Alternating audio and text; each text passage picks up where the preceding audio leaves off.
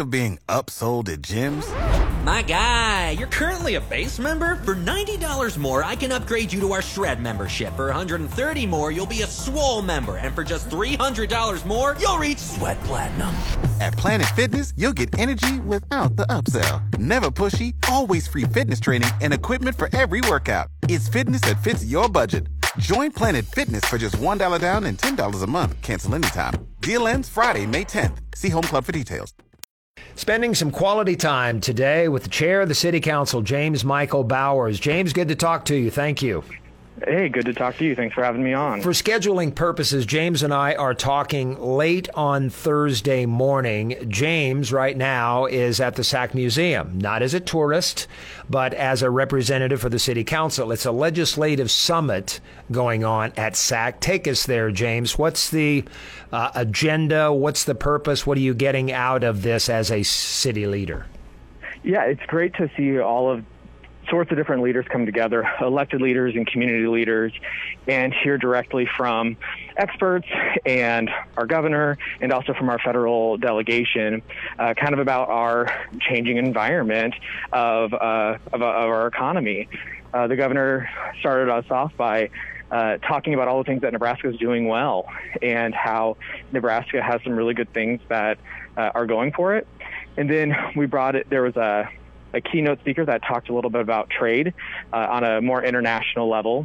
And right now the federal delegation is answering questions from the audience, talking about how the economy is changing and talking about how our world is changing and how work will change and what that will look like in the future. One of the things that Senator Sasse was talking about was as the types of work change, we need to make sure that we don't have this mindset that we're going to stop learning once we turn 18, but rather we have to continue to relearn because technology is advancing and changing continuously, and having a lifelong learning mentality, I think, is a great philosophy to have. Yeah, such value. Years ago, I attended one. We had the ability to commit an entire day to this, and not only did I take away what is going on in Washington from the representatives there, and even on a higher state level when the governor was there, but also to make points to refer back to in the future. They would say, here's what we have coming up later on this month, and here's something that Congress will address next year. And if it's a presidential year, then you've got that as a subject matter on the table. A lot of value coming from a summit like this. Absolutely. It's great to hear what folks are saying and get different perspectives and philosophies together and try to make sense of what's going on in our world. Yeah, linking federal with state with local. You don't see that combination very often. So, James, thank you very much for going out of the room just a little bit to talk to us. Let's come back to city business. I want to start with an effort that you led, and that is making permanent the mayor's executive order allowing bars and restaurants to operate outdoors. Now, if we could take COVID out of the equation for just a moment, I'm curious as to why wasn't this a good idea before the pandemic? To be honest, I do not know why this would not have been a good idea before the pandemic. As I've been talking to bar owners and community leaders, this is definitely something that folks have been working for over the past 10 years. We have bar owners that are saying that they would like to be able to invest in their business and provide a stronger atmosphere of allowing people to have a patio where they can serve their patrons. We've had business leaders talk about how this will help the vibrancy of our city and help retain and attract professionals into our city. And then we've also had neighborhood associations and community groups talk about how this continues to strengthen our city, and it continues to allow people to have more opportunities to be involved and to be out on the streets. And when I say out on the streets, I mean out on the sidewalks, and have a more active city. There really hasn't been any opposition. There's a process that's put in place for restaurants that receive more than 60% of their revenue from food to operate a sidewalk cafe. Basically, this just seeks to eliminate that 60% requirement. So restaurants are able to do it, and they've been able to enjoy it, and there hasn't been any issues. When the mayor did her executive order, Dine Out, this was part of that, and it worked well, and it's something that our community is asking that we continue on with. So bars that have a food component, at least 60% of that food component, in addition to the drinks, but 60% has to be food related, those establishments then can establish a sidewalk cafe. Correct.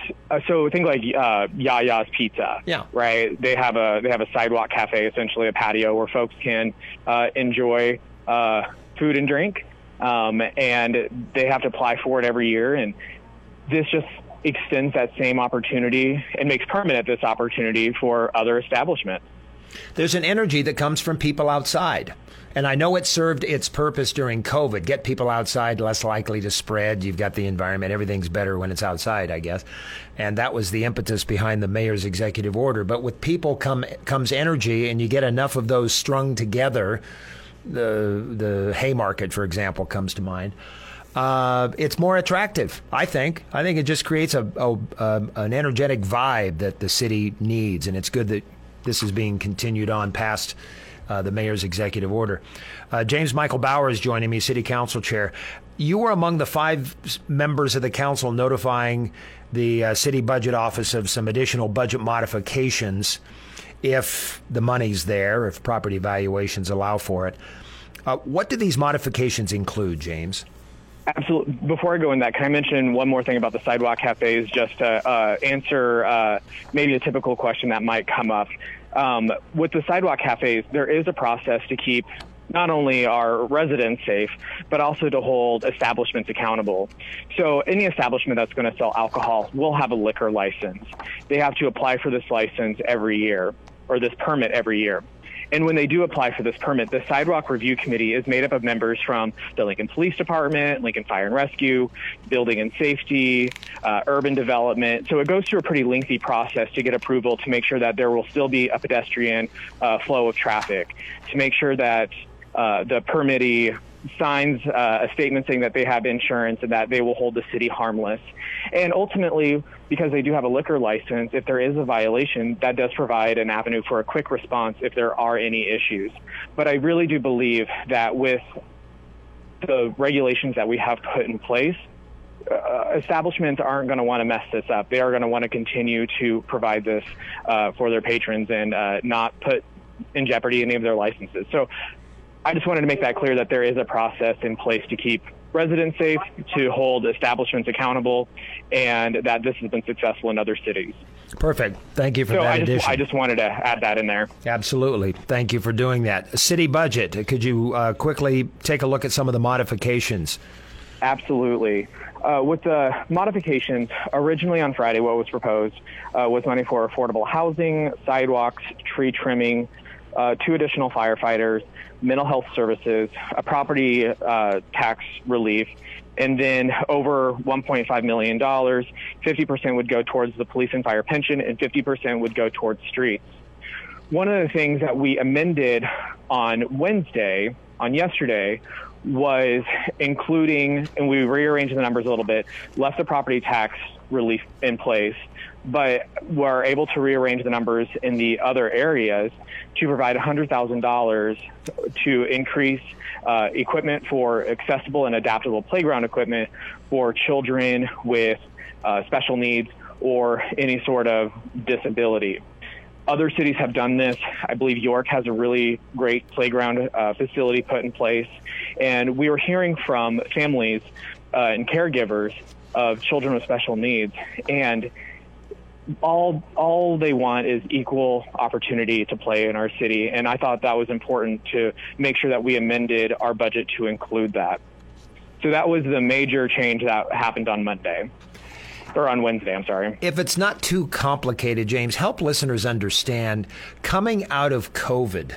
I had conversations with Richard McGinnis when he was chair during 2020, and there was some legitimate concern about sales tax revenue being down, perhaps a depressed housing market, and maybe what that would have done to property taxes. But here we are in the middle of 2021 into the third quarter. And Lincoln's coming out of this in very good shape, being able to give a property tax cut, using the money for firefighters, tree trimming, some very legitimate needs in the community. Can you help listeners and me understand how that's possible? So this is another step in the budget process.